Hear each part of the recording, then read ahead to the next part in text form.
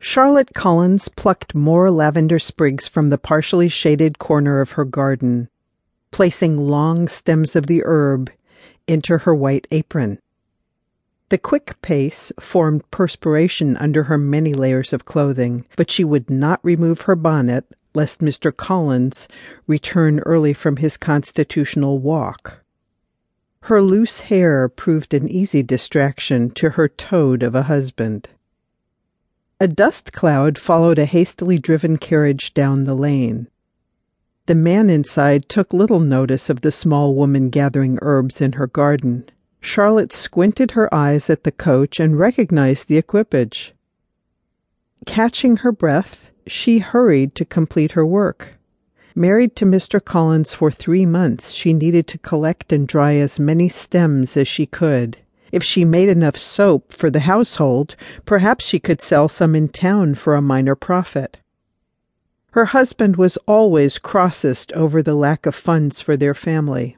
At 27, Charlotte had been long considered on the shelf, and her father, a lowly baronet in Hertfordshire, had redirected most of her dowry. The day her marriage settlement was signed ended most of the goodwill she had experienced previously from her intended. "My wife, was that not Mr. Darcy's carriage just now in the lane?" Charlotte cringed. She was caught. The last thing she wished to do was talk about Mr. Darcy, not to Mr. Collins, not to anyone. Since he had arrived with Lady Catherine 2 months ago, there had been nothing but strife. Lady Catherine's moods shifted as frequently as a windmill turns, with her husband bearing the brunt of her moments of displeasure. In turn, Charlotte bore the brunt of Mr. Collins' displeasure. "I believe so, Mr. Collins." "Did you not rise and curtsy as I have instructed you?" Charlotte stood hastily with her apron corners in her hand, unfortunately pulling the corner of her work gown slightly askew, revealing a well-formed, stockinged right calf. She witnessed Mr. Collins' stare of desire before quickly reaching down and settling her skirts to fall properly. Marching to the back door of the cottage, Mr. Collins blocked her way. "Mrs. Collins, perhaps you are fatigued from your morning's endeavours and care to join me in a rest? For your health, of course." The man licked his lips and inhaled a deep breath. The stench of his body odor, pungent from his hasty rush to greet a carriage he had no hope of meeting, made her revile at his invitation. "I feel quite well, thank you," she managed. "Yet you did not stand to greet Mr. Darcy as I have implored you to honour all of the illustrious persons of Rosings. The worthy name of our patroness and her relations deserve the reverence of nobility.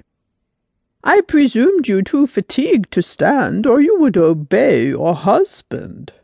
Mr. Collins' piety began to bring an irritated tone to his voice, but he was no match for Charlotte. She bowed her head and slowly raised her eyes to look through her long lashes.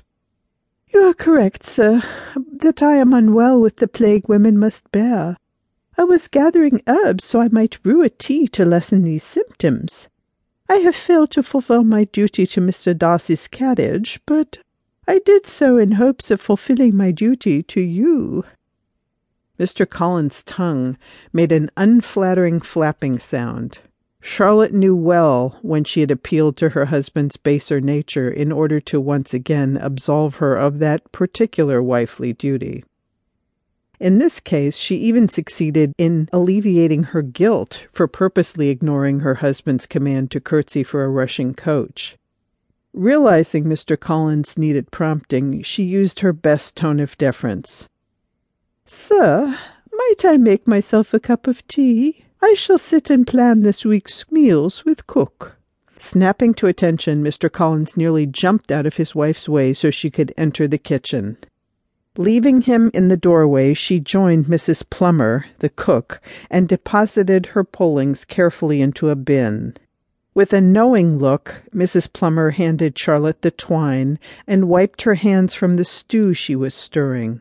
The two women spied through the small window that Mr. Collins continued to walk through the garden to the other side of the property, in a direction to check on his beehives. "Have the eggs been collected from the coop?" Charlotte grabbed a bunch of pale purple thistle-like blooms and wrapped a cord of twine around the base before tying the bunch to a nail on the windowsill. "Yes, ma'am. Eileen found 3 eggs this morn." "3? Mrs. Plummer, do we not keep 10 chickens?" Mrs. Plummer looked down at her own bundle and quickly tied it off. "Rightly you do, but for the life of me, this past week the eggs have been scarce, ma'am. It might be from that last spring storm."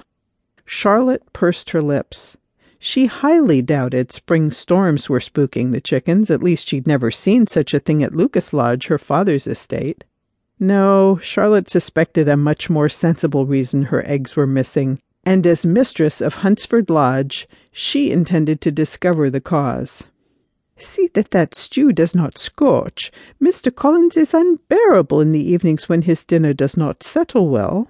Charlotte left the kitchen to hurry upstairs and freshen up. She was to walk to Rosings and perform her daily visit with Anne de Bourgh, as she had done every day since a week after her arrival. The cook nodded, knowing Mrs. Collins meant no disrespect. The 3 weeks she had been employed at the parsonage, she had watched her new mistress dodge the master's advances enough to value Charlotte as one smart woman.